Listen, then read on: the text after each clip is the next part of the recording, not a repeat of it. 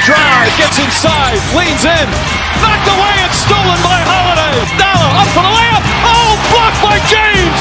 To Curry, way downtown. Bang! This the dagger.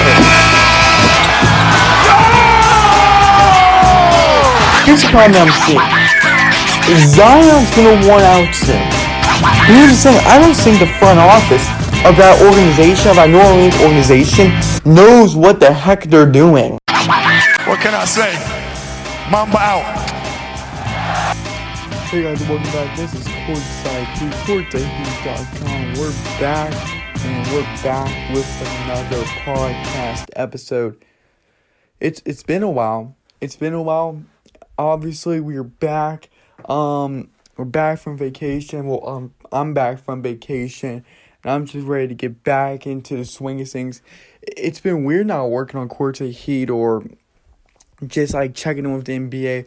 Like, of course, I've seen like the big stuff of Aaron Gordon. I've seen all of the different things with the in-season tournament considerations, different topics like that coming up. But the trip that I made, like to Florida and whatnot, was nice from the perspective of like I did nothing like work related, but it was nice. But you know what's also nicer? Getting back into the flow, and that is getting back into the podcast, because we've so much to talk about. We have a brand new series. We have all these new announcements. We're going to get to that within the next few minutes, but we're here. And before we talk about anything else, before we get to the announcement, let me just say this. Social media is going to be jamming again. It's going to be going crazy again. We are only a month and like 3 days away from tip-off from the first game of the regular season. And with that being said, we're back. We're going to go cranking it up on social media again. Posting on Instagram 3 times a day. Going on Twitter again. Keeping it going on Facebook. Keep it going everywhere. But where can you find us? Because it's not always just Courtside Heat.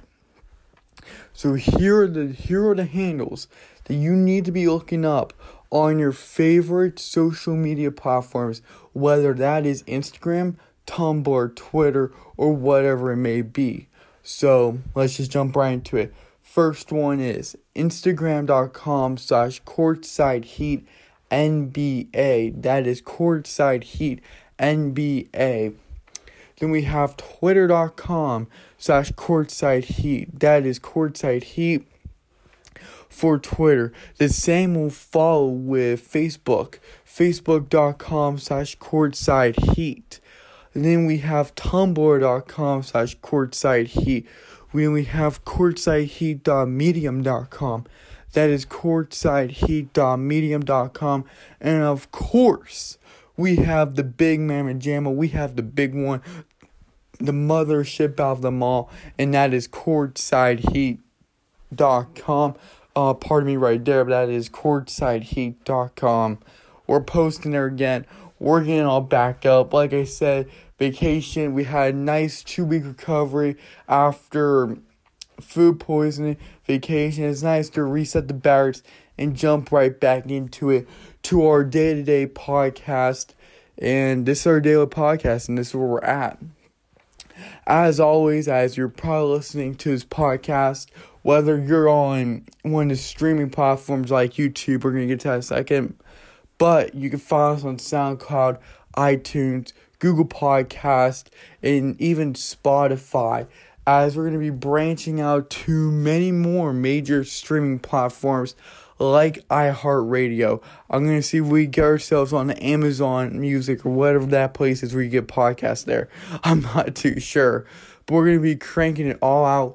We're going to be like, I don't know what the right word is, but going all out, making sure that you guys are able to get your podcast wherever you get it from. Whether that be Apple, whether that be Google, whether that be Amazon, whether that be Spotify, whether that be anything. So yeah, without further ado, let's jump into the announcements real quick. And then after that, we'll get into the main podcast, the main meal, what we really wanted to come here for. So yeah, let's jump right into that. Okay, so many things are going to be happening, especially with the podcast. As you guys may have known from everyone that listened to last Wednesday's podcast episode, Wednesday's podcast episode when it came out and whatnot, and I was talking about me going on vacation. I would come back the following Wednesday, Thursday, and say, look, we're back, this is what we're doing and whatnot, going bigger than ever, bringing new series into the podcast. I also want to say that you probably noticed something different, and that's with the intro. We are redoing everything on the podcast, making it more enhanced, professional would be a good word, and just more up to date with the current climate that podcasts are in right now. So we're trying to fine tune our side of the podcast, give you guys a better experience, and that's going to kick off with an intro to the podcast. It's really cool. We're updating it from our original one that we had from the last one on Wednesday, Thursday, all the way down to here. So we're excited. I'm excited to debut that. And then secondly, we are going to get this thing back on YouTube, Daily Motion, Rumble. We have relaxed on now way too long, but it's not just going to be the basic picture or logo just on the video. We don't need to be doing that. Even though you can download our videos off of YouTube Premium, we want to bring in something edgier, and we're going to bring in a whole new way you can listen to our podcast when it comes on YouTube, Rumble, Daily Motion, all those different places. I was going to have really cool displays on the video, really cool integrations on the podcast.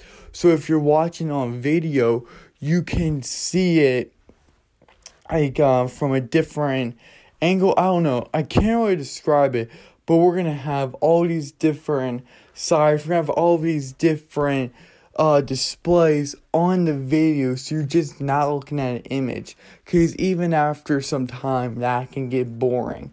Plus, I think it would be nice to get back on YouTube, back on everything, and post every single day. And then of course we go down to the website side, and we're going to get that logo taken care of. I was meaning to do that last week, but time ran out before the vacation, and I didn't feel like talking to someone for that logo and whatnot.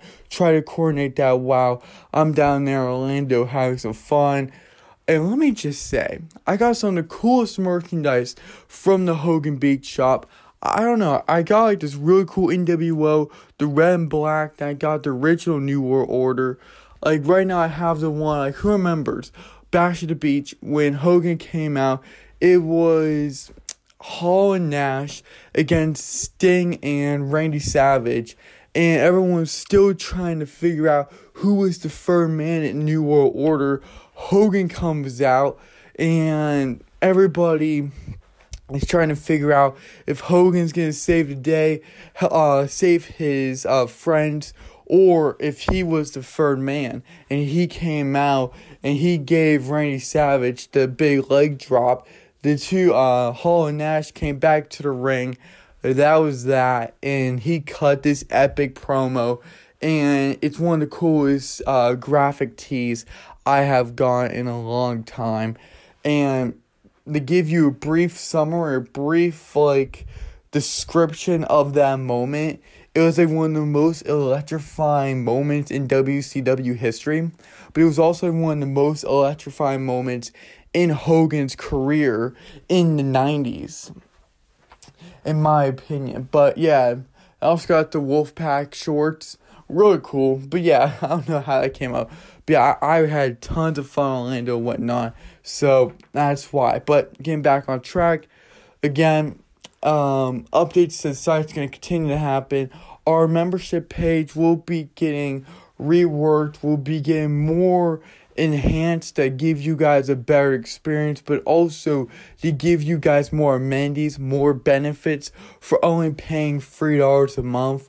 We want to give you guys more, and that will come through our newsletter, that will come through our shops, that will come through our content, and different things like that. So I'll keep you guys posted on that.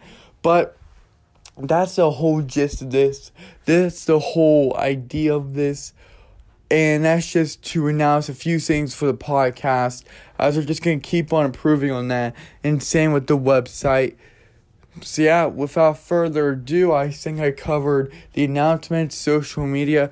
I even gave a shout out to the Hogan Beach Shop down in Orlando. Without further ado, I'm back. It feels weird to be doing a podcast from the perspective of I had some time off. I cut a 9-minute video or audio recording, but still, it feels weird. I'm ready to be doing these hour to hour 30-minute podcast sessions again. And without further ado, let's get into it. And it's been a while, so the first topic we're going to start with is the breaking news. What's been happening recently? What happened yesterday? And it's all going to unfold right here. And we're going to start off with vaccinations. And some of you guys are for vaccinations, some of you guys are not for vaccinations, or some of you guys are educated upon the matter, some of you guys are not. Either way, wherever you lie on that, it does not matter, as we're going to be talking about this, and your perspective that the NBA players will not be required to take the vaccine. However, referees and most NBA staff must be vaccinated. So, why does that matter? Well, because the COVID vaccine in majority of the world, but just going to talk about the United States real quick, have been centering their perspective on the fight against COVID-19 on this vaccine, on these antibodies that help fight off COVID. So now the NBA has taken a stance throughout the past 2 years, last year, right, on what they believe and what they want to promote. And there was always going to be a question, what will be mandatory, what will be required for these players, for these officials, for these staff, for everyone that's associated with the NBA, with this league. And to me, I was actually surprised when I heard that NBA players did not have to be vaccinated. But I have to ask a question, and I'm being legit serious here. Did LeBron James have a matter in this? Did he have a huge say in this? If anybody has been living on a rock or have not been turning on their TV station to political channels, to any channel like the NBA or whatnot, you would know, you may or may not know how active LeBron James is on social media with his brand, with his image, with his basketball stats, with his personal stats, with everything, right? And with all of his stances, he may have had a huge role in the vaccine, because my father and I were talking about it one night, and I've said LeBron James is a very smart man. He looks out for his body. There was something that report came out that he puts $1 million per year in his body to make sure that he's top notch. He's ready to go, which is very smart. Brilliant man. I don't know how many men in the NBA have done that or has been currently doing that, right? But so it comes into a play like, what would that mean if you put a vaccine into his body or anyone's body? Could he have had those thoughts lingering in his head, like, if I put this in my body, will I experience any side effects? We could have seen different side effects that were within men with the heart inflammation or with just being out for several weeks that have actually worsened people, right? And there's all these different reports, studies, all these different cases that have went for and against the COVID vaccine. So as an educated person, as a person that wants to decide, look, what will it take to beat COVID-19, but also not be harmful with this with this injection to my body to protect myself? Am I really protecting myself? So when I see this, that the NBA Player Association's like, yeah, no, we're not going to mandatory this. We're not going to mandate this. The NBA players will not be getting the vaccine or required to, so it's up to their choice. It's a free choice, and we'll be fine with whatever decision they make. And my whole point is if LeBron had the biggest say in this, because, and I don't want to go down this road. I'm not gonna point this out for sure because I don't know for sure, but this is just a fear that I have. It's that, have you ever seen LeBron James endorse a vaccine? He never publicly said, unless I missed something, but I'm just going to say he never publicly came out and said, I'm vaccinated or go get the vaccine. He was there for voting when the 2020 presidential election was going on. He had a strong voice in that, but not the vaccine. And I'm not saying that the man I'm not saying anything when it comes to LeBron and his choices on what he wanted to say and what he did say, right? All I'm saying is that he never once got any endorsements from, like, for finding a CDC, hospitals, anything like that to endorse the COVID-19 vaccine, to endorse the fight against COVID. I don't think not even on social media pages, or mainly on Twitter or Instagram, right? So to me, I find it interesting. He's one of the most influential basketball players that have actually controlled the NBA, and on this matter to say, hey, NBA players not going to be vaccinated, that's that. I think that actually brings in something important. I think the biggest voice in the room, the biggest man in the room, LeBron James, had something to do with that. Could I be right? Could I be wrong? I don't know. All I'm saying is that it's interesting. He's never once endorsed it. He's never once came out publicly to say, I'm vaccinated or I'm not vaccinated. That status, to my knowledge, is unknown. And that could have been a major role because it's like one of the things like to where if you mandate it, that means you have to be a part of it. Unless they're going to give you special treatment, and I'm talking about any NBA player, that would be interesting. But to say nothing, then being the biggest influential basketball player to this current date, to not have a COVID-19 mandate is something really, really interesting. And I'm not saying this is an entire conspiracy over here or a theory of any sort. All I'm saying is that it's interesting to see that, well, there's no mandate for the NBA players. LeBron's never came out publicly to say that whether he's vaccinated or not, maybe he did have a role in this.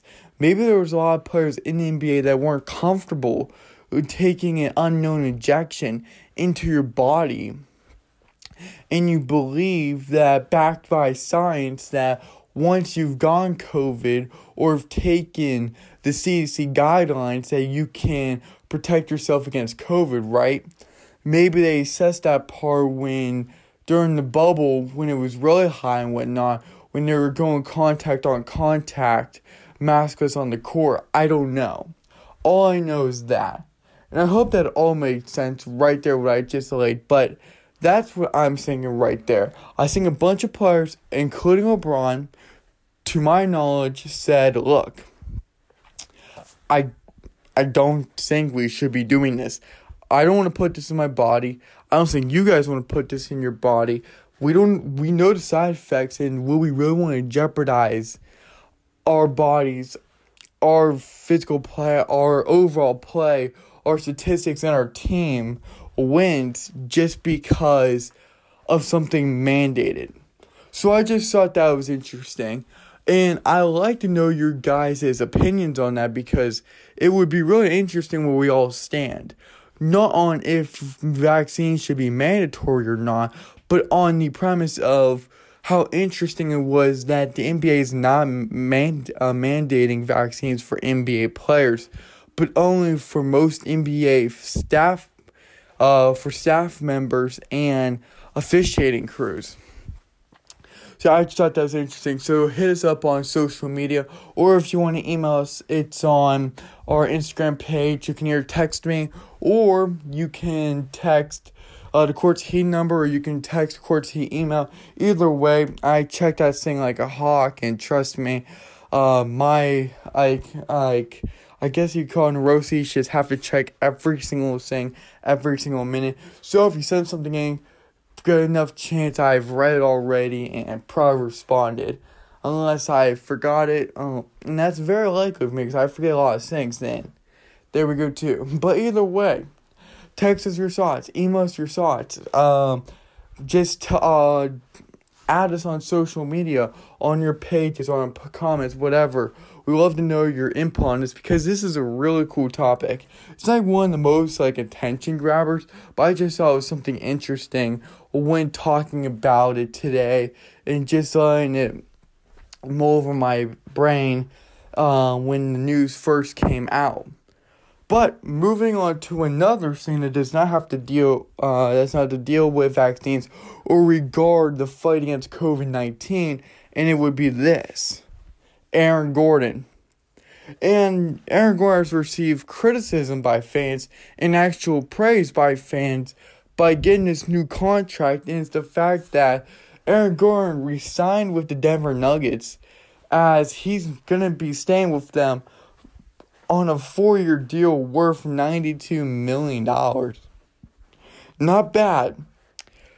And people are bashing on him for saying, wow, he got this huge contract, a $92 million contract for 4 years for making 12 points per game. Now, he did get traded during the season, right on the trade deadline. So when he got traded from Orlando to Denver, that wasn't a full season. That wasn't a full 40 games. That wasn't even anything for him. And then the Denver Nuggets had their own issues. But the thing is that Aaron Gordon has some good moments in the NBA playoffs. But just imagine Michael Porter Jr., Jamal Murray, Jokic, Gordon, and Campazzo, and Barton. That's a pretty good 5. That's a good starting 5, or that's a good overall 5. To me, that's not bad. I would pay Aaron Gordon that kind of money.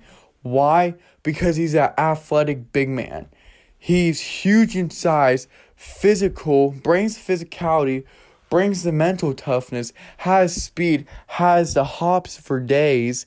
He has everything, and he has good characteristics and attributes to that Denver team that makes him more lethal in the Western Conference, right? It was the Western Conference. Yeah, Western Conference. Yeah, I got it right. But I like that deal. So while people are bashing on it or not 100% committed to it and raising some eyebrows, when that first came out, I had to think back on it. But now that I'm thinking back on it, I'm like, you know what? If he's putting 12 to 15 points a game, Murray has 25 points a game, and Jokic is putting up 28 and 10 per game. And then you have all the bench players. You have Barton, you have Campazzo, who hit good threes during the postseason. And against the Phoenix Suns, even though it wasn't much of a series, he still has some good moments in the postseason and the regular season. I'm telling you, that's going to be a scary, scary team. And that's something that the Northwest Division, the entire Western Conference has to take note. Because the Nuggets are growing and they're adapting and they're enhancing their abilities and making sure they're staying up to date and that they will not fail. So that's going to be something very, very interesting to keep an eye on. And to me, That could be the most interesting thing for the Denver Nuggets. That's going to have to be something that you watch because it's like, we paid him money, now we must cash in on that and return the favor. We gave him something, now he's got to give something in return. And I kind of like that deal. Again, text us, email us your thoughts. We'll have the number down below. We'll have the email down below. The podcast. But I like that. I just really do. I don't want to belabor the point here, but Aaron Gordon was great for Orlando. Orlando wasn't a good fit for him, but he made it work and he did what he had to do. And let's just admit it. It worked out perfectly. But yeah, 4-year, $92 million contract. I would do that all day with someone of the likes of Aaron Gordon and his really good abilities on the court and in the locker room as things go. But here's the thing. Not all things work out. And you always see teams and players like fall out. Like Ben Simmons in the 76ers. Like Scottie Pippen in the Chicago Bulls. Like, who else could be a good example? Oh yeah, Kevin Durant, all the teams he played on. Like, you have all these different players. You have the ups and downs. You have the bad blood in the locker room, like Shaq and Kobe, even though they made amends in the future. You've had great successes. But you know what? Even after a season, some teams aren't worth it with players, and some players aren't worth it with the team. John Wall and the Rockets made really, really good examples of that. As John Wall and the Rockets have agreed to a trade search after one season in Houston. Who remembered that trade? Who remembered him going down to Houston?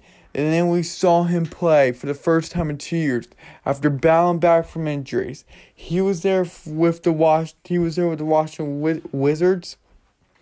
They got Russell Westbrook in return. And now look at that. After one failed season, they're going to try to move on from him. It just did not work with Christian Wood and Eric Gordon's team. It didn't work with that. And to be honest, I don't think it really was going to work out. John Wall was good, don't get me wrong, but it's not the biggest thing in the world for them to get rid of him because right now they're in rebuild mode. So for them to be in rebuild mode, they really have no one besides Christian Wood. Kevin Porter Jr. is a headache. Eric Gordon's okay. Like, I want to build a team around him in his starting five, right? You have all these different pieces. You do have Jalen Green. Let me make sure it was Jalen Green. Hold up. Why am I doing this to myself? But you guys get where I'm going. And I'm having it right now. Yeah, Jalen Green. So, Christian Wood and Jalen Green, two solid players. If Jalen Green panned out in his second year, that's huge. That's what the team needs. So, Christian Wood, Jalen Green, perfect. John Wall and the Rockets have agreed to a search, but get this, they're not going to give up a first rounder in a trade that includes John Wall, and they're not going to agree to a buyout until next year's free agency, until next year's offseason, which is very interesting. So, like Andre Drummond, like all these different guys, you're not going to be able to get the cheap way out. You're not going to be able to get the contract buyout to go play with the highest market team, the biggest market team, right? That's just not going to work that way. And it's not going to be, if we can't find a trade, you are going to be stuck with us. And that's the mentality that the Rockets have. And for them to agree to a trade search, that either means two things. They wanted him here, but they just really knew his frustrations and knew that he didn't really want to commit to Houston.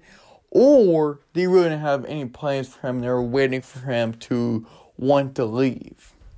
Right? They would use him if they have him, But if they didn't have him, they'll be fine. That makes sense.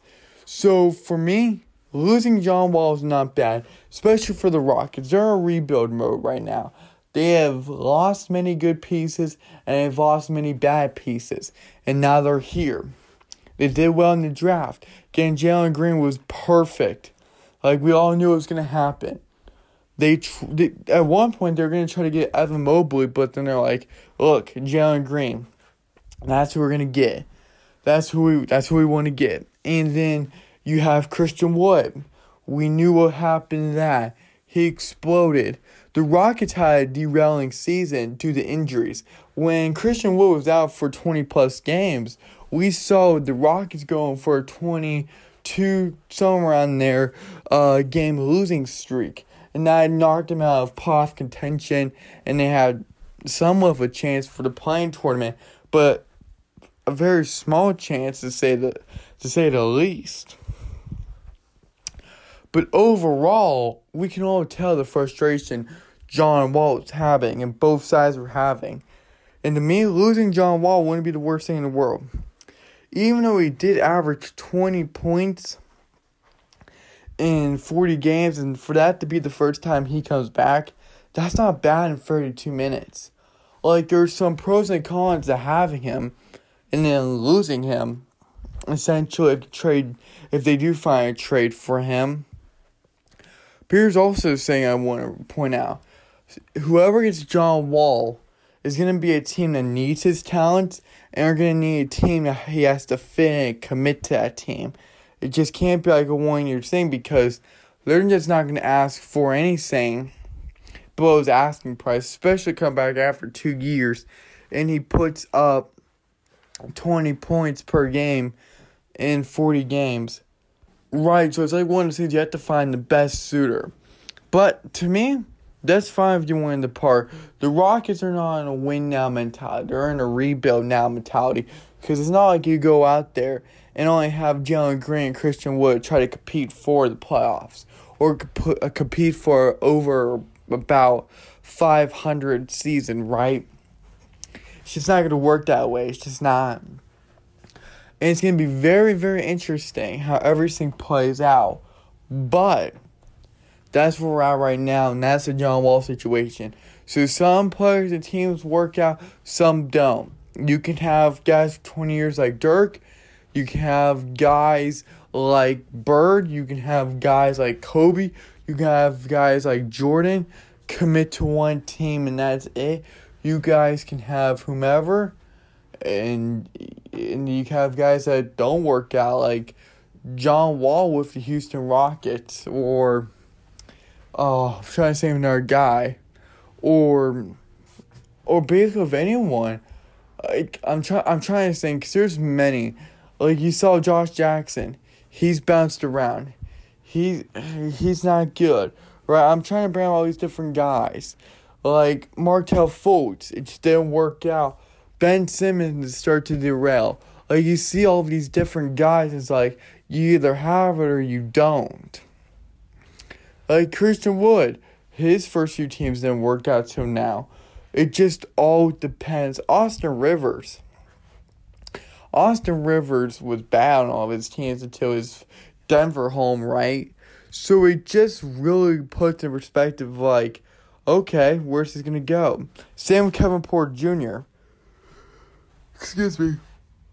He had a home in Cleveland until he started getting wacky, started getting weird off the court issues.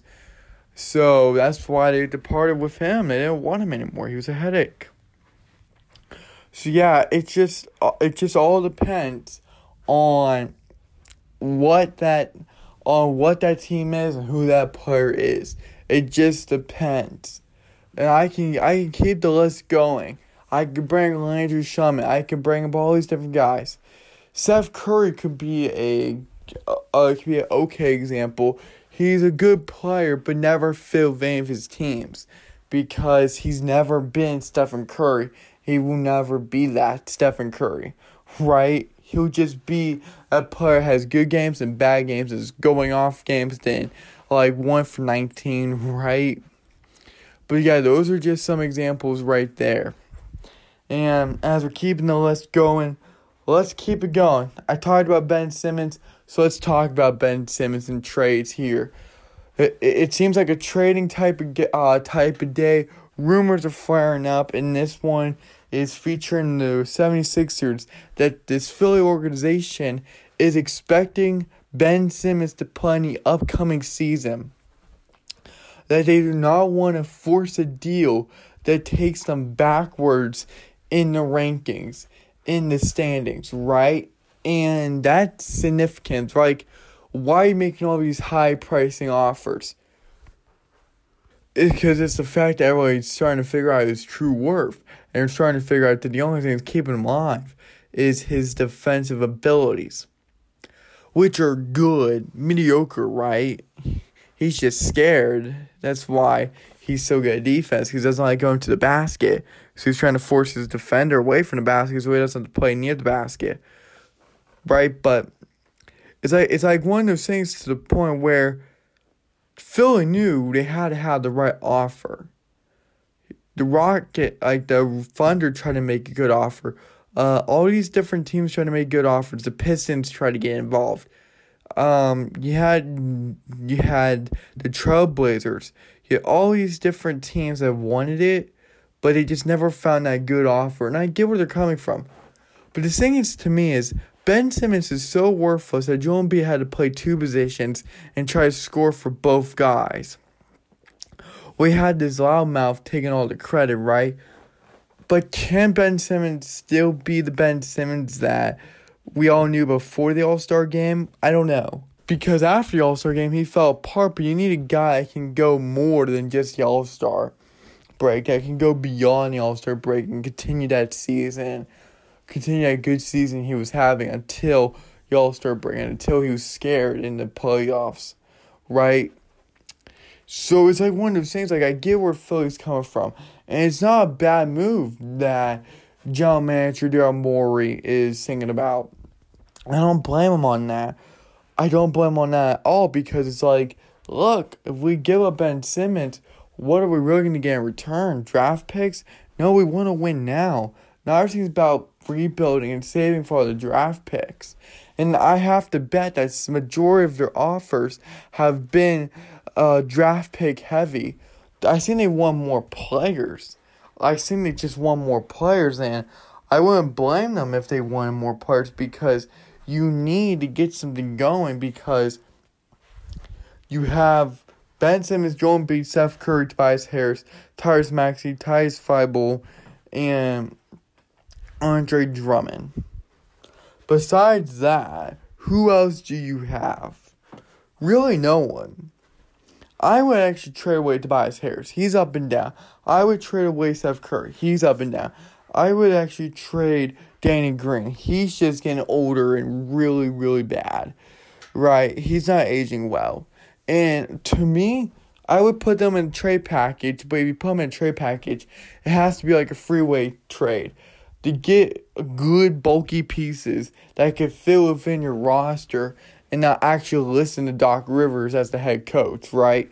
And I don't think that Ben Simmons will be playing his entire season.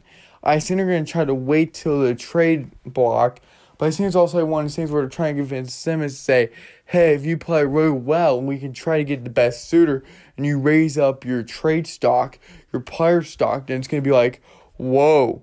Okay, wait a minute, we need to offer more. They're not going to want to take those offers that we originally gave. He's actually increasing in his talent and his skills, right? And he's actually contributing on the court. And then boom, by the trade block, you see him leaving, getting all this publicity, and now you see him in a new home. That's how I feel it's going to go. I don't think Ben Simmons can actually do it. But if you're looking off statistics, sure. But if you're actually looking off of pure playing and actually looking at his draft, at his trade stock now, his contract worth now, he's a bust. He's a first overall bust.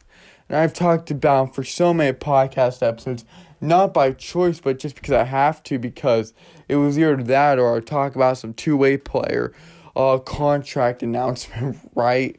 And I kind of don't want to do all of that. But that's where we're at. So Philly's making a smart move. I get that they don't want to force it. And if you have someone of a talented player, and he has talent, if he just fixes a shot, he'll be fine. If he's less scared and gets more confidence, he'll be fine. He's not a bad defensive player. He's actually a good defensive player. I'll give credit when credit's due for Ben Simmons. He's a terrible offensive player, but at least he has some good defensive attributes, some good defensive traits to his game. And that's the only thing saving him. And all that huge money that was wasted on him. But it's also from the perspective, like, you gotta get a good suitor. You gotta get a good team that's gonna have the good pieces to trade off. I would actually take C.J. McCollum for Ben Simmons. I would try to get someone else. Because it has to come down, who's gonna be your point guard? Because if you trade Ben Simmons, you're gonna have Tyrese Maxey and Steph Curry as the new 1 and 2 point guards. Well, if you get rid of Ben Simmons, you need a new point guard. And point guard creates a team. That's where it starts and ends, with the point guard. It starts at the top of the point guard and it comes on down. And it makes a huge, huge difference. And I truly believe that. That's why I worked with Chris Paul. That's why I worked with different big threes. That's why you had the Miami big three work out so well. Because they had a true point guard. And you had guys facilitate into that role and submit into that role because they wanted to win championships. And they had that mindset. That's why Bosh, Wade, and LeBron worked so well. And you had Ray Allen, who won them a championship off that clutch free after several misses and rebounds, right? It was really epic against the Spurs. That forced a Game 7. I want to say, was it 24-10? It was somewhere around there. I can't remember. But you guys get where I'm going with that. So, but, okay, overall, smart for Philly. If I'm Philly, I would try to convince them to play. If they're expecting them to play, so I'm like, okay, tell Philly fans this. They give Ben Simmons a shot. If I'm the Philly organization, tell Ben Simmons to play really well, get your trade stock up, and we could get more for you, and you could be at a better team that you would be preferred to go to, right? That's what I'm seeing. That's what I'm feeling from this entire rumor and this entire debacle and mental breakdown that Ben Simmons is having with this Philly organization, with this Philadelphia organization. And it's also crazy. It's also crazy when talking about point guards, you bring in Kyrie Irving. The Nets in Philly, Nets in 76ers could be rumored to a link of trade, right? Could I be surprised? Yes. Would I be surprised? No. But here's the thing about this. Guess who's a point guard? Kyrie Irving. They trade Ben Simmons, a new power point guard. And Kyrie's phenomenally athletic, phenomenally talented. But you want to know what's crazier? He's going to pull the old Gronk. He's going to pull the old Robert Gronkowski. You remember when the Patriots tried to trade him to the Lions, and he's like, you can't trade me. I'm retired. You can't trade me. And the trade got vetoed and whatnot. He went to a mini retirement, came back, blah, blah, blah. But going off that first part, Kyrie Irving, per his agents, was saying that if Kyrie Irving were to get traded from the Brooklyn Nets, then he would just simply retire. Because he's figuring to himself, I won a championship, I've won all this money, my head's been in and out, whatnot. I've done all that I can do more, but it's like, if the Nets trade me, I don't want to go to a lower team because this big free's the best chance I got of another championship or another championship run. And because you have Kevin Durant, you got James Harden, you got himself, Kyrie, then you got Blake Griffin, you got all these different guys, right? They're all coming together. So it's like, okay, you kind of can sacrifice yourself for a trade, right? And I want to see how Ben Simmons would be better than Kyrie. But with all of those rumors flowing around, with all those predictions, with all those projections, with all those roundabout table talks, it's like, okay, well, this could happen, but Kyrie's putting his foot down. It's like, fine, go ahead, trade me. I'll just retire. Why would he care? He'll just fill out the form, submit it to the NBA, submit it to the NBA commissioner's room, and call it a day. He would be living off of all the millions of money he made, all those endorsements, all those commercials, all those different things that he does, and that would be that. I couldn't see the Nets, unless they came across a really good offer. I wouldn't even do it for Ben Simmons. But here's the thing, I would never do that because it's like, you have this big free. Why try to dismantle it after trying for 2 to 3 seasons now, trying to get them together to play more than 4 games together, right? You want them to have a full healthy season, so why try to dismantle that now? Why not give him a run? I wouldn't try to train him. I would try to say, look, he's untouchable. This whole entire big free is untouchable, especially after giving these guys contract extensions. You're giving this big free contract extensions. I wouldn't do it. You gave KD money. You gave all these different guys money. So I wouldn't do it. I wouldn't even try to attempt it. It would just be really bad from the front office of that Brooklyn Nets organization, and you would be messing up something in the making, because if it wasn't for injuries, the Nets were looking really good against the Bucks until the injuries, right? So with all of that being said, it's like, look, sometimes you don't have to force the trade for a kind of big name to big name. Keep the players you got. Continue that chemistry. Continue to let it grow out. And if it doesn't turn out to be anything in 1 or 2 seasons, then maybe try to reposition yourself, to re-engage your perspective on trading Kyrie, trading James Harden, trading Kevin Durant, right? Just throwing out hypotheticals here.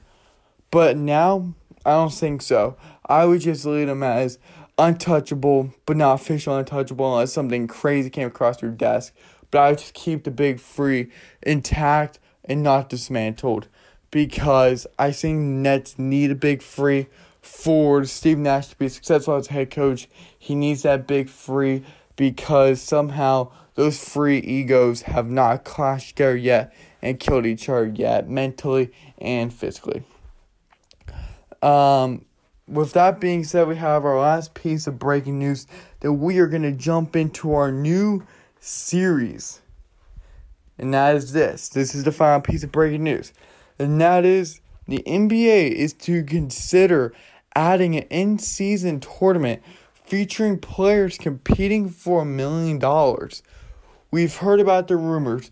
We've heard about speculation of the NBA trying to get tricky with it, trying to mix it up, trying to get brand new, trying to get creative with their NBA formatted season. With, instead of just having preseason, regular season, postseason, they added a playing tournament. Now they could be adding an in-season tournament for players exclusively to win $1 million. To me, that would be really interesting, because why not have something? Even if that had to replace the All-Star break, the All-Star week, like the All-Star game, I would actually be okay with that. It's something new. It's something fresh. I would try the experimental first. Then if it goes off without a hitch and it goes like this crazy thing and everybody's loving it, I say keep it. But I'm on board with that. I would actually replace All-Star week with it, because it's just not the same anymore. Dunk contest, it's okay. But we always get the same result. Aaron Gordon gets snubbed, or there's always just a really big blowout in the All-Star game, like where no one's really trying to put up ridiculous shots. And I get people like that type of game, but not me as such. And then you bring like the skills competition and whatnot, that's pretty cool. But having it switched up, having something new would be amazing. I don't know. That's just my opinion. But that would be huge for the NBA. On top of an 82-game season, with the playing tournament, with the postseason, I think games will have to be erased. If you're going to have 2 tournaments, and then the postseason and the preseason, I would actually have to say you're going to have to get that down from 82 to like 62 or 60. And I think that can be manageable because you're still adding in two tournaments, still a preseason, still with the epic postseason that we've been having the past few years. And there's always different moving factors, yes, but I think it's time to get rid of the All-Star break. Like, keep the break by filling in with the tournament, if that makes sense. To me, I think that would be just something really cool. And I like to know how they'll plan it out. Like, how they'll strategize that entire thing out.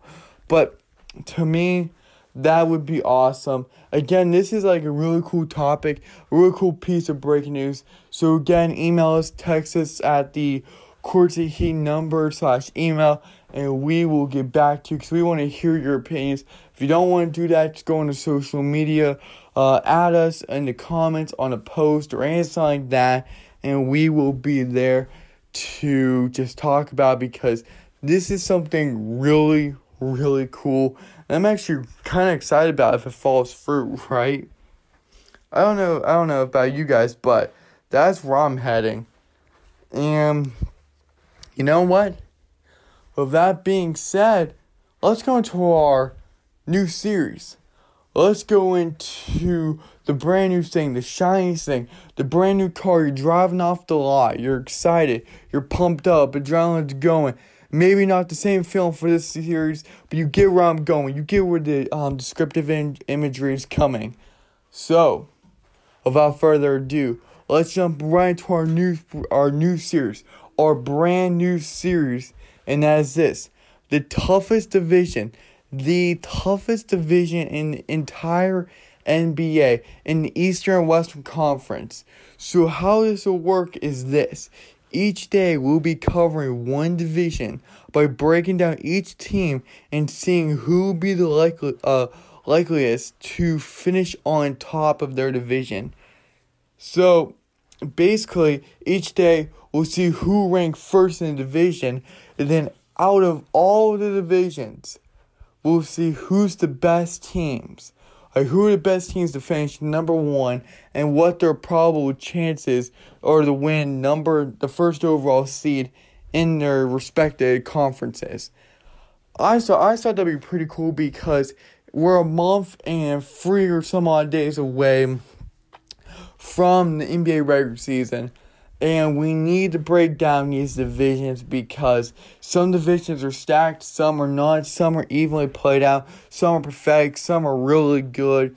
And the first one we're going to kick off is the Pacific Division, and that is featuring no other but your Phoenix Suns, or my Phoenix Suns, unless you're a Nuggets fan and you saw the Suns and 4 guy beat down one of your fans. I apologize for that being absolutely epic and humiliating for those two fans. But you have the Phoenix Suns, the Lakers, the Clippers, the Warriors, and the Kings in the Pacific Division. At one point, the Phoenix Suns and the Sacramento Kings were one of the most embarrassing franchises in that division. Now it's just the Kings. Like, if you really think about it, Phoenix getting stronger, Clippers getting stronger, Lakers signed everybody in the free world, so they're obviously getting stronger. And then you got the Warriors getting stronger by getting back Klay Thompson and adding new pieces, getting James Wiseman back. But then you go to the Kings, who have not been relevant since who knows when. Like, who really knows when? Like, if you really think about it, the Kings. Buddy Hield's a head case. Like, I know I use that word, but he's just filled with drama. Like, oh, he's not going to respond back to an organization that's paying him over $60 million. Oh, I guess you can't return to a phone call from your head coach. But yeah, you got De'Aaron Fox, Buddy Hield, Tyrese Halliburton, Davon Mitchell, Tristan Thompson, Marvin Bagley, and Richaun Holmes and Harrison Barnes. I'm going to start with this team first. They're the weakest team in the Pacific Division. Why? Marvin Bagley, the third, is not that good. You may say, well, he's averaging 14 points per game. And he's been doing that consistently for each season, for each of the 3 seasons that he was here in Sacramento. He's also became one of the biggest busts. People regard him as the second overall pick in the 2018 draft that should have never been. Why? Because the Kings drafted wrong. They just drafted wrong. Marvin Bagley Jr. has not turned out to be the guy everyone thought he was going to be. You could have had Luka Doncic instead of Marvin Bagley. You could have Trae Young. You could have Colin Sexton. You could have Mikal Bridges. You could have had Shai Gilgeous-Alexander. You could have had Dante DiVincenzo out of all the players. You could even had Chandler Hudson. He's a bum, but still, you get where I'm going with. You had Jaren Jackson Jr. Like, when I'm looking at this, it's like, it's kind of sad.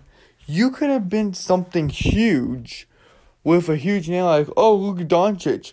Oh, wait a minute, we got Luka Doncic, Buddy Hield, and De'Aaron Fox. Sign me up for that. Like, Luka Doncic is a walking bucket, but you chose Marvin Bagley. Now, the Dookie, he was good. The Duke player, he was good at Duke. But the general thumb, unless you're Jason Tatum, all Duke players don't really do well in the NBA. Like a handful of guys, like a selected handful of guys, will make it past the treacherous demons that are within the Duke school, right? But it's time after time. Duke guys just do not last long in their bodies or their play. That's being shown to Marvin Bagley. I get it. We can talk about, oh, well, he was great in college. Oh, well, he was great. He's averaging 14 points a game. But nothing's like, that's just stuffing like the stats. It's actually not contributing to that team winning. De'Aaron Fox is good. Like, he's not bad. Like, it's just not bad. And like, how do I want to say this? But the Sacramento Kings are missing tons of players. Buddy Hield is not bad, but still, it's not translating. I'm looking at his stats right now, and this past year was one of his worst years in his career. Because 2019 was 19 points. 2018 was 20 points. 2017 was 13. So he had a bit of a drop. But he did top assist and rebounds between 0.1 and 0.6, right? But you guys get where I'm going. But overall, when were the Sacramento Kings ever on top? Like, they've never been relevant. Like, sometimes they'll have good games. I feel bad for Luke Walton. Because Luke Walton has been that head coach for a while now. Since 2019. And he could actually be on the hot seat if they don't do anything in his next year. I don't know what his contract is. I'm looking at it up now. But at some point, he still has 2 years remaining on his contract worth $11.5 million. So it gets interesting. It gets really, really interesting. And where do you go from there? Like, where do you really go from there? Because the Sacramento Kings are just lost. And in this division against the Warriors, like, they're stacked. Against the Lakers, they're stacked. The Phoenix Suns, they're building a good core. They're building a good chemistry-filled team that knows how to knock your teeth out. They're building all these different teams are building. It's the Clippers. Like, those 4 teams let alone can kill you 10 times. Unless all of your guys are injured and you're playing with just Landry Shuman on your team, then fine, you will be able to beat them by a few points. But you guys get where I'm going with this. You guys get where I'm going. Because I'm trying to look up their record. I'm trying to look it up. They weren't good. They were 31-41 in the 2020 season. In 2019 season, 31-41. 2018 season, 39-43, 2017, 27-55, 2016, 32-50, 2015, 33-49, 2014, 29-53. Let you guys get where I'm going. The last time they had a winning record was back in 2004. I'm sorry, 2005 when they were 44-38. But the last time they had a 50-win season was 2004, and that's just going to recent memory. The last time they had a 60-win season was 2001. I'm just saying, that's crazy. Like Sacramento, even when they were the Kansas City Omaha Kings, were not good. They had one good season. That was it. Even when they were the Cincinnati Royals, they had like a few good seasons in there, but that was it. The Kings were just never that good. And now, as stacked as this division is, just the Pacific Division, just alone, just that, the Phoenix Suns, Los Angeles Lakers, Los Angeles Clippers, and the Golden State Warriors, come on. Like, my goodness. All in California are the Clippers, Lakers, Warriors, and Kings. I'm just saying, between those four California teams, no one thinks of the Clippers. I mean, no one thinks of the Kings. The Sacramento Kings are actually an embarrassment. I've never once seen someone on social media from California or even in real life that's like, look guys, I'm in California and my home team, my team of the state is the Kings. No, you would say the Warriors. Especially from 2014 to 18. You would say the Lakers when they won a championship in 2020. Or just when they went in the Kobe years. The Shaq and Kobe years. Or the Magic Johnson years. The Kareem Abdul-Jabbar years. Or anything else like the Jerry West years, right? Or you would say the Clippers when... Now there were the Clippers, like, oh boy. But the Clippers were getting stronger. These past 2 seasons, they were getting stronger. Especially with Tom Lue at the helm. Especially with Kawhi Leonard, Paul George.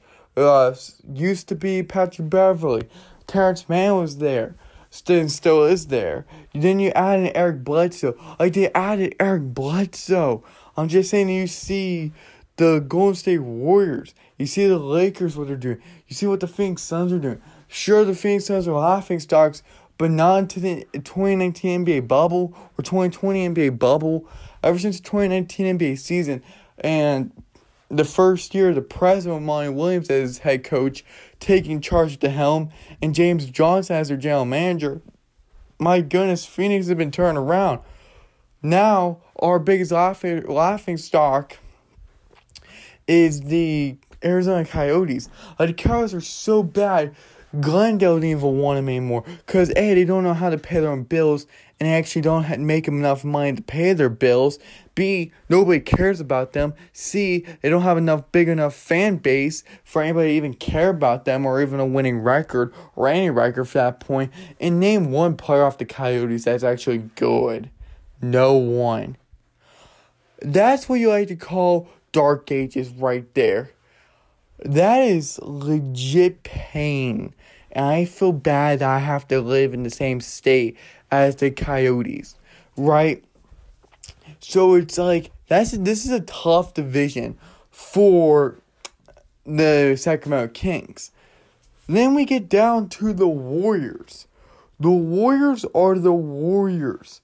Especially when they're going to be healthy. When they're going to be healthy. Klay Thompson's coming back. So you're going to have Stephen Curry, Klay Thompson, Otto Porter Jr., James Wiseman, Draymond Green, Andrew Wiggins, Moses Moody. My goodness. You have Andre Iguodala, right? Then you have Damian Lee, Kevin Looney, Jordan Poole. Like, you see where I'm going with this. They're starting 5 and benches getting loaded. Starting 5 stacked. Bench is getting loaded. Andre Iguodala is on the bench, and he's making sure that there's enough veteran presence. You see Kevin Looney, he made good. He had some good moments. Damian Lee hit some clutch free throws to win a game. Then you add in Moses Moody, who's going to be terrific for the bench and for the Warriors this season, the upcoming seasons. I think he's going to be one of the most good. He's going to be a good player coming out of this past year's draft. You have Andrew Wiggins coming off a good season. For him, 18 points was huge for him because he was going off some nights. And he did that in 71 games, which is huge. I couldn't believe that. Then you add in Otto Porter Jr. to the mix, a huge body. James Wiseman, that's huge. Draymond Green, Klay Thompson, Stephen Curry. My goodness, that's lethal shooters. Those are strong defenders. Those are veteran minds. And they're in a mindset of win now, kill now, strike now, and have no mercy now. They're doing everything in the present. Not past, not future, but present. This is present tense. These are present tense verbs happening right here. This is not past. This is not future tense. This is present. They're ready to win. They're ready. Klay Thompson has been waiting for 2 years now. He sat for 3 NBA Finals while he was rehabbing. He's ready, my goodness. These guys are ready to strike. Take the Kings again. The Kings would die by this team. The only reason why they're not killed yet is because this team's merciful. And the point that they've been dealing with injuries. But besides that, this team's going to die. Whoever goes up against this team is going to die. Unless you're the Phoenix Suns and you're fine. But you get my point. If you have a healthy team, Steph's ankles and wrists seem okay. Klay Thompson's knees seem okay. Andre Iguodala, he's getting older. That's fine. He's fine. Veteran presence, veteran mindset. Veteran mentality, win now. Draymond Green, he's physical. He's a defensive player. He'll get you in your face. He's like a mini Patrick Beverly. And that's a huge comment unless you're going up against the Phoenix Suns. James Wiseman, he's coming into his second year? Yeah, he's coming into his second year. Looking to get more than 11.5 points per game. Looking to get more than 6 rebounds per game. He's looking to be more of a factor. Try to create his own identity in the league. And then on this roster, Otto Porter Jr. is coming in from Orlando and Chicago. And he's going to try to put up more points than 8. He's going to try to get between 8 and 10 points. He's going to try to get between 4 and 7 rebounds per game. Try to average at least 1 to 2 assists per game. But ultimately be the big body that team needs. They need more help defensively. And that's what Otto Porter Jr. can be. He may not be the third overall pick in the 2013 draft everyone was looking forward to. But he's still a good defensive body. He still has good defensive techniques, strategies. Same with offense. Offense is more lacking to defense, but defense makes up for the offense. I'm just saying. And then if you have another good year out of Andrew Wiggins, this is a team of lethal shooters, of good defenders, of bodies being used, and their bench is being loaded and ready to fire. Damian Lee should not be taken for granted.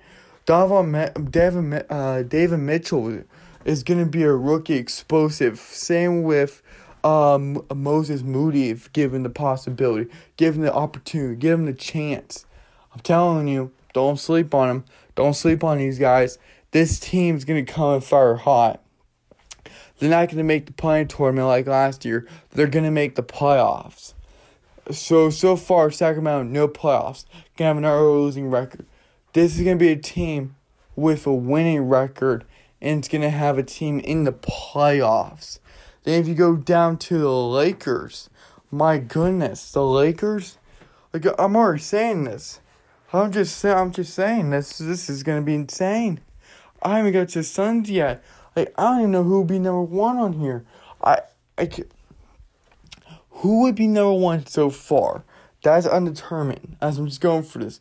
But you have LeBron James, Russell Westbrook, Carmelo Anthony, Anthony Davis, DeAndre Jordan, Dwight Howard, Malik Monk, Rajon Rondo, Kendrick Nunn, Trevor Ariza, Wayne Ellington, THT, Ken Bazemore, Wesley Matthews, and Joey Ayi.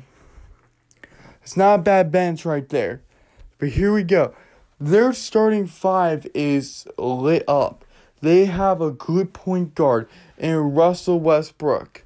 They have a dominant shooting guard in LeBron James. They have a good power forward in Anthony Davis when healthy. Carmelo Anthony, he's a good shooter, a huge body to work with that's going to be able to provide spacing and blocking up those holes, those gaps on the court when covering his man and able to see the court, right? DeAndre Jordan, he's good in exchange for Andre Drummond. He averaged 7 points with 7 rebounds, 76% from the field in 21 minutes, and 57 games for Brooklyn. That's not bad at all, especially for him. Those are going to be solid minutes. It's going to be solid minutes for the former second round 35th overall pick in the 2008 draft. This is going to be a team with tons of talent. Malik Monk's going to be good. LeBron's going to be good. Westbrook's going to be good. Davis is going to be good. Jordan's going to be good. Howard's going to be a great body. A great body where he's coming off the bench or not. Where he's getting started like minutes or at least 20 minutes per game. 15 minutes per game. I can't speak highly of this team. Whether egos are going to fizzle out or not, who knows? I've talked about that before on our past series. But number one thing is this. The Lakers on pen and paper are looking solid and look like they're like lethal hunters on defense and lethal shooters on offense. It's just insane. It's just insane of all the firepower they packed. All of the loaded cannons they're ready to have on bench. So now when you come out, you don't have this sorry bench coming in. So when stars come out, good bench comes in. Not sorry bench, but good bench. I'm telling you, Malik Monk's going to make a difference. Kendrick Nunn, he's a throwaway piece, but some of a body. Rajon Rondo, he's going to be interesting. Wayne Ellington, he's going to be interesting on the bench. Same with Trevor Ariza. Same with Howard. Same with Bazemore. Same with Matthews. Same with Brown. Same with Ajayi. Sorry, I pronounced your name wrong. But you get where I'm coming from. That's also, like, going into our third California team, that beats out the Sacramento Kings. And that would make a really good head-to-head against the Lakers. Against the Golden State Warriors. So that is something to really keep an eye out on. I'm not kidding. And then you come down to the Clippers. The Clippers are interesting. The Clippers are very, very interesting for many reasons. But you have Kawhi Leonard, Paul George, Serge Ibaka, Luke Kennard, Ivan Zubac, Eric Bledsoe, Justice Winslow, Brandon Boston, Jason Preston, which is not going to be a bad rookie, Terrence Mann, Marcus Morris, Reggie Jackson. Reggie Jackson's our point guard. He's proven to be huge in his shooting and passing, his accuracy, his pinpoint knowledge on the court. But then you see Kawhi. Now, it's going to be interesting. Kawhi's not going to be back for the start of the season because he torn his ACL during the Western Conference Finals against the Phoenix Suns, if anybody remembers that. So he's not going to be back for the start of the season. He's going to miss like at least 2 to 3 months into the season, maybe like 2 maybe at the max. I don't know. But it's going to give that wiggle room of 2 to 3 months after the season begins. I'm just going to state that. Paul George, he's starting to get back his playoff P. Like Paul 13 George, he's starting to get back that PG-13 mentality. He's starting to get that back. He's starting to feel his rhythm again, his groove. He's not looking to slow down. He's looking to get back to original form. The former 10th overall pick in the 2010 draft is ready to have another 23-point season, another 6 and 5 assist and rebound type season. He's ready. Terrence Mann proven to be crucial in those postseason games, especially against the Phoenix Suns, especially when they were down against the Mavericks, against their other opponents. Do not sleep on him. Serge Ibaka, he's come back from surgery, but he's going to be ready. That power forward is going to be ready. Marcus Morris, he's not going to be bad. He's a gritty, gutty player. That's what you need. It's just loading up the tank defensively. It's loading up those rebound machines. Just load them up. The shooting's good. The rebounding's good. The passing's on point with Reggie Jackson. Luke Kennard is a 3-point hunter, and he will get that down packed. Ivic Zubac is not bad. He's not a bad center. You will need him. He's your main center. Nicholas Batum is not bad. Eric Bledsoe comes in. That's also not bad. Backing up Reggie Jackson, that's my opinion. It's going to be very, very good. He gets a reunion with the Clippers. The original team that drafted him around a decade ago or so around there. Then you see Brandon Boston Jr. He's not going to be bad. He was just drafted with the 51st pick in the second round. I could see him getting a few points off the bench per game. Justice Winslow's not going to be bad. Jason Preston's not going to be bad. Keon Johnson's not going to be bad. Jay Scrubb's not going to be bad. Amari Coffey's not going to be bad. Those are all guys right there that's going to average a few points and maybe like 1 or 2 rebounds and or assists per game. That would just buy starters some time and allow some good rotational minutes and some good playing time for those rookies and or first and second year players, right?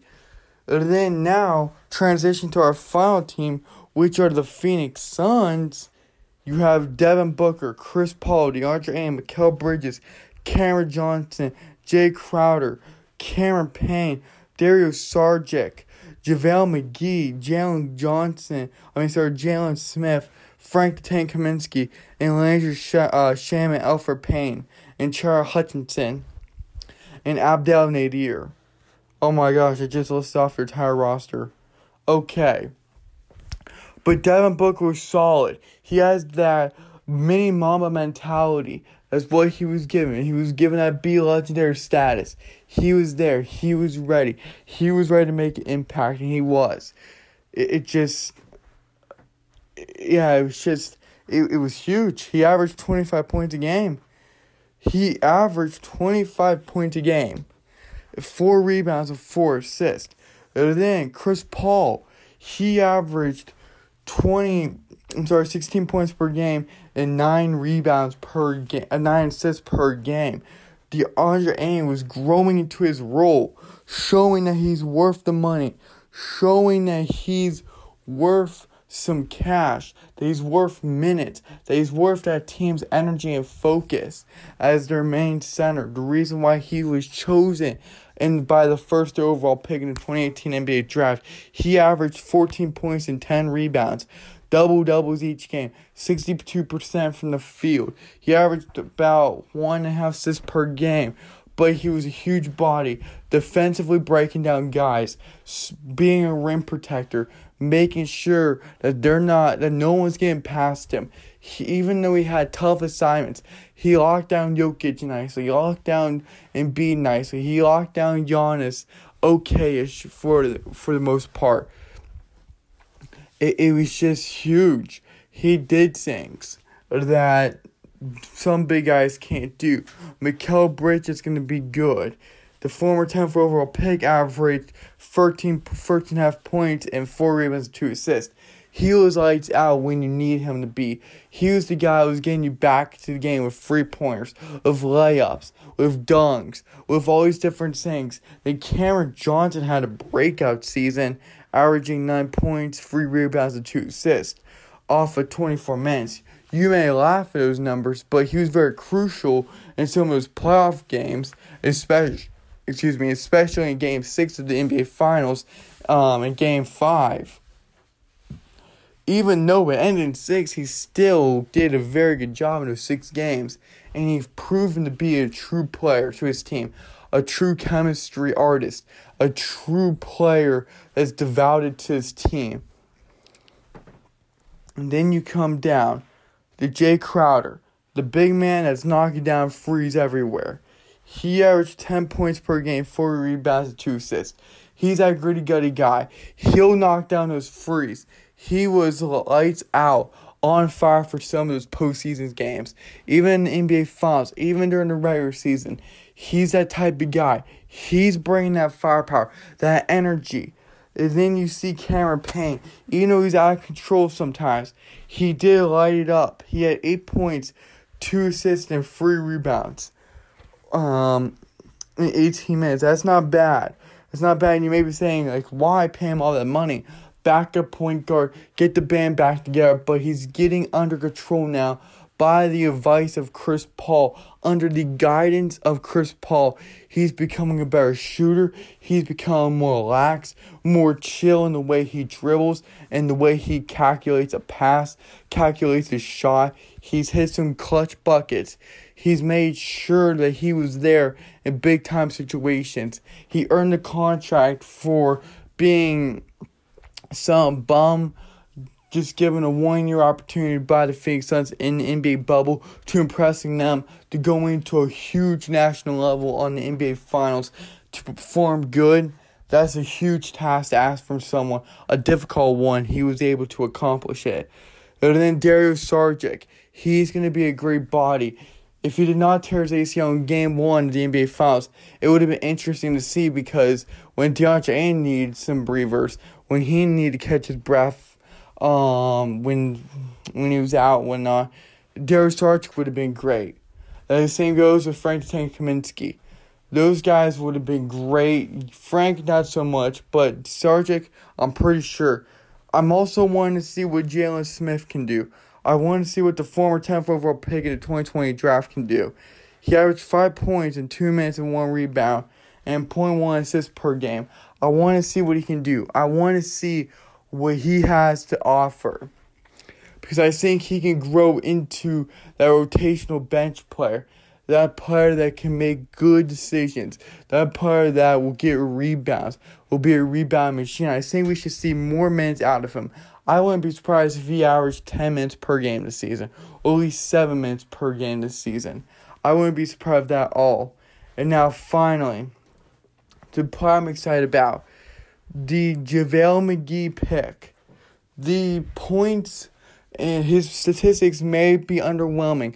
But this is a player who's going to be a great body when DeAndre Ayton needs a breather.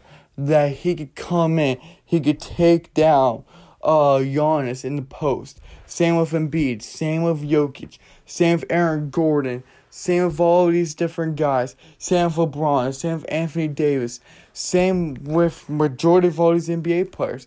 He's proven that. And in those 6 minutes of his energy against the Phoenix Suns, when it could not matter any less, when everybody knew the Phoenix Suns were going to win, when he got into that court, he was hustling up and down the court. Devin Booker and Chris Paul reached out to him. They're like, we want you on this team. Let's try to connect. They came down to this. That's huge recruiting moments by Chris Paul. Chris Paul was setting it up, even on the court. They were getting things in motion because they knew his talent as a defensive player, a rebounder, a hustler, an energizer, a motivator, an encourager, a guy in the locker room that sparks momentum, that sparks passion. That is going to be huge. I'm telling you that it's going to be huge. And you do not want to miss it. You just do not want to miss it. Or those are the players to look out for. That's the Phoenix Suns roster. And overall, I broke down all the teams in the Pacific Division. And who would be taking the icing on the cake? Who would be topping everything? Who would win that division? Now, team by team as a whole, their statistics, let's go off the records real quick. The Suns, and I'm just going off of this division, were first with 51 wins and 21 losses. Clippers were second with 47 wins and 25 losses. The Lakers were third with 42 wins and 30 losses. The Warriors were 39 and 33. And the Sacramento Kings were fifth, no shocker there, with 31 and 41 as their record. Not bad. And the Suns had the best home record and away record with 27-9 home, 24-12 away. They were also the best in the conference, 30-12. They averaged more points than anyone else, which was one more point than the Clippers, which was 115. They had not a bad last 10 games. They were 7-3. The Warriors were 8-2, but advanced more in the postseason. I don't know who I would give it to though, because the Lakers are going to be more stacked, are going to be more fiery than they were this past season, especially when not dealing with injuries. And then you see the Warriors. The Warriors are also going to be something interesting because they're not going to be the same like they were last year. They're not going to be in the playing tournament unless injuries happen. They're going to be ready. That team's going to be explosive. Mark my words. So they're not going to end 39 and 33, especially if they're going to full 82 games. But they're going to try to strategize.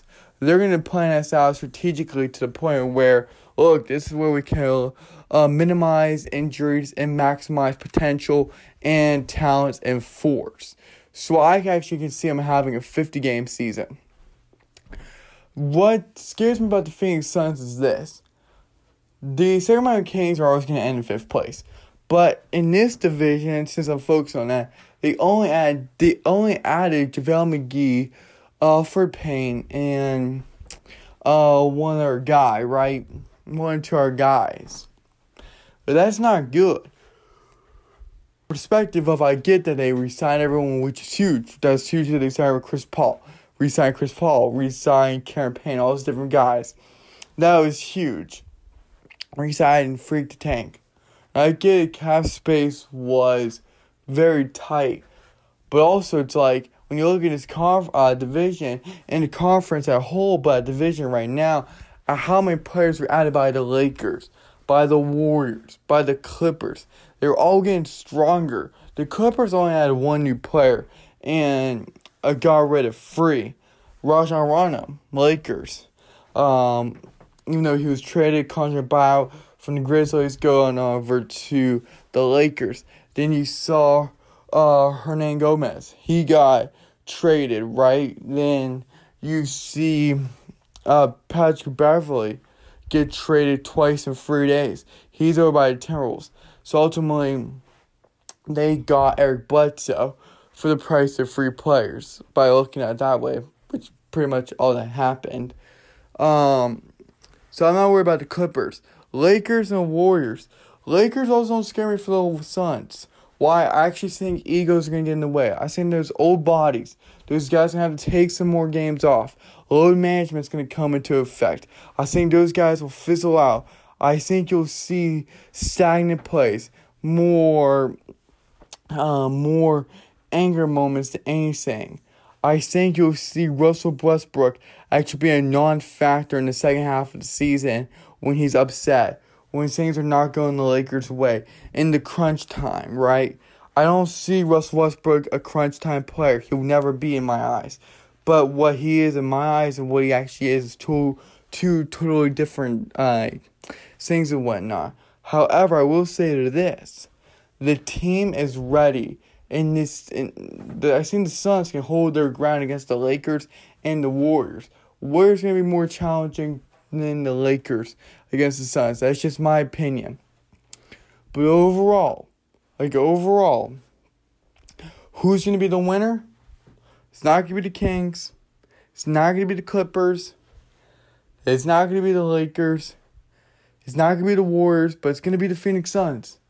I really do believe, at the end of the day, the Pacific Division, not because of biasy, but because I think the Suns will just hold out more. I think the race for first place will be Phoenix and Golden State. And maybe Golden State will edge them or completely smoke them. Or maybe the Phoenix Suns will edge them, win by a few games, or smoke them, right? But that's my feeling on it. That's how I feel about it. Because you have these two good teams.